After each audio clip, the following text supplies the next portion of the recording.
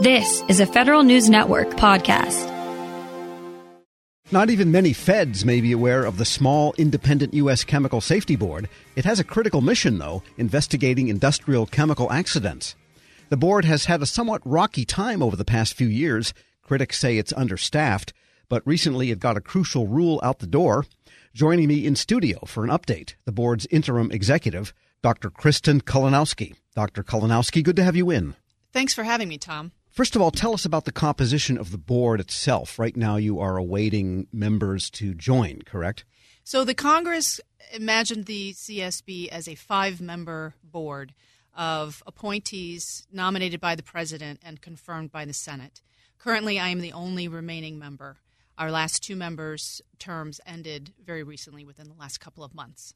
And are we waiting for nominees to be confirmed, or what's the status, do we know, of the board? A chair has been nominated and gone through Senate confirmation, gone through the committee, the Senate committee, and is pending on the full Senate, waiting a vote by the full Senate. So we're hopeful that she could be confirmed any day. So at the moment, you're one of the loneliest board chairs in all of our acting chairs in all of Washington. It's true. My side of the hallway is very dark and empty, a lot of empty offices, but I'm optimistic that the board will return to at least quorum strength, if not full strength, hopefully soon. And another interesting piece of news is that the board finalized a rule recently, just last month, and that rule had been actually ordered by Congress as part of the enabling legislation 20 years ago, and now you've got it done. Tell us what the rule is and the background here. So the Congress, in our authorizing legislation, required us to promulgate a chemical incident reporting rule that would require facilities that have releases that meet our jurisdictional standards to report to us those releases so that we could determine whether or not we wanted to initiate an investigation. Over the 20 years ago, when we first were getting started, we were able to get the information from the National Response Center, which is a Coast Guard clearinghouse for hazardous substance releases. And as the Internet has grown, we now find ourselves getting information immediately from the news.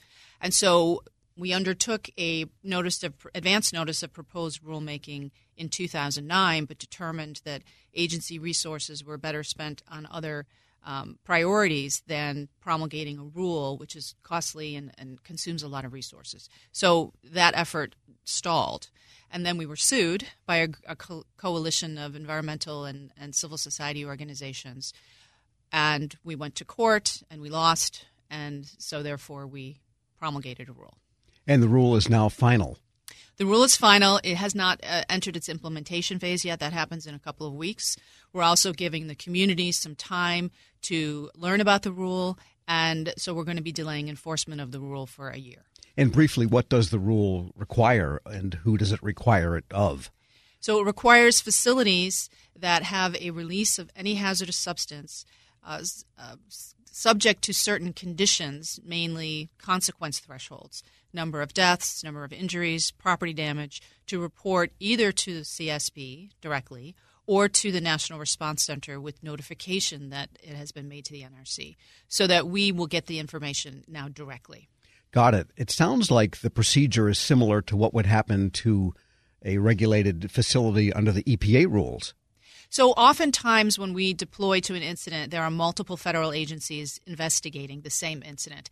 We find ourselves at the same scenes with OSHA and EPA. They have distinct reporting requirements and distinct investigation objectives. So our role as an independent federal agency that does investigations is not duplicative of theirs, and so we needed our own rule. But there's a lot you could probably borrow procedurally that they had in place. We're a little bit more like the National Transportation Safety Board than we are like the regulatory agencies. Sure. Because we don't have a regulatory function. In fact, we were explicitly modeled after the NTSB. We have some unique differences in how we operate, but that's a better analogy. We're speaking with Dr. Kristen Kulinowski. She is the board's interim executive, that is the U.S. Chemical Safety Board. And just tell us about what the purview of the board is. What types of chemicals, what types of facilities do you go to investigate? So our jurisdiction is a release of a hazardous substance into the air from a fixed source, meaning not in transportation, because that's our brethren at the NTSB. And so when there is a major chemical release that has killed people, injured people, or damaged property, we have the authority by the U.S. Congress to go in and conduct a root cause investigation to understand all the causes, facts, conditions, and circumstances that led to that disaster. We go far deeper than our other regulatory agencies in that we're not limited to only looking at violations of regulations. We can also look at systemic factors, management systems, and a number of other factors in addition to what widget broke and what people were doing in the immediate. Yes, so a facility could be in compliance with rules and regulations, but a valve could have broken or something like that. Sometimes it's mechanical failures. They may be due to lack of good preventive maintenance, and there's a regulation that covers that.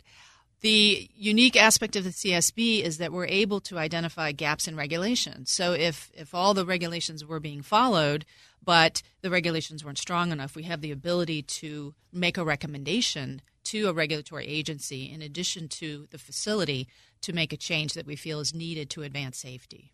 All right, so the rule with reporting is not quite operational yet, another year. Suppose you do find out about a spill. There's no board members, or you're the only one right now. What happens? We can still deploy. So the ability of the CSB to deploy to incidents is not limited by the lack of a quorum. What may take a little bit longer is for us to release our final reports. So the way the board operates, our governance model, is that the final reports constructed by our investigation staff come to the board for final approval. The board votes to release that report. It contains or may contain recommendations for safety change, which we then track and vote to close. And all of that is a very formal process. So what we're doing right now internally is exploring our options for getting the important safety lessons out in the absence of a quorum. But the people who deploy to an actual accident scene are career professionals that understand chemicals and plants and process, not necessarily the board members themselves. That's correct. We have very dedicated safety professionals, many of whom have spent decades in industry before coming to the board, and they're the boots on the ground that are actually performing the day-to-day work. Any recent cases that are illustrative? Well, we've had a busy year, Tom, a very busy year. We've deployed several times to the Houston area and to Texas, where there's a large petrochemical industry. There was a major, there's been some big blow-ups. Big investigations, some loss of life, a lot of outside the fence line property damage to communities. The last one that I went to was the Watson Grinding and Manufacturing Facility in Houston, which was a major explosion that killed 2 people, and the devastation to the surrounding community was catastrophic. There was garage doors buckled and houses shifted off their foundations as far as, a quarter to a half a mile away. So that was a very impactful incident. And tell us about yourself. You are the acting executive here. What is your background? You're not new to this whole field of chemical investigation. That's right. I've been on the board now for 4.5 years, and it's a 5-year term. And I'm a chemist by training, a PhD chemist, and I had experience working in occupational health and safety of emerging materials. And so when I was tapped for the board position, I was very excited to apply my technical background to an important safety mission. Can you be reappointed if you like it? I would have to go through a full nomination process. So I would have to be nominated by the president and confirmed by the Senate. May not be worth putting your life on hold that much, huh? I haven't gotten the call, Tom. Sure. Dr. Kristen Kulinowski is interim executive of the U.S. Chemical Safety Board. Thanks so much for joining me. Thanks, Tom, for having me. It's been a pleasure. We'll post this interview along with a link to the new final rule that will go into place at federalnewsnetwork.com/Federal Drive. Hear the Federal Drive on demand. Subscribe at Apple Podcasts or Podcast One. This episode is brought to you by Zelle. Whenever you're sending money through an app or online, it's important to do it safely. Here are a few helpful tips. First, always make sure you know and trust the person you are sending money to. Second, confirm you have entered their contact details correctly. And finally, if you don't trust the person or your recipient is rushing you to send money right away, think twice before sending money through an app or online.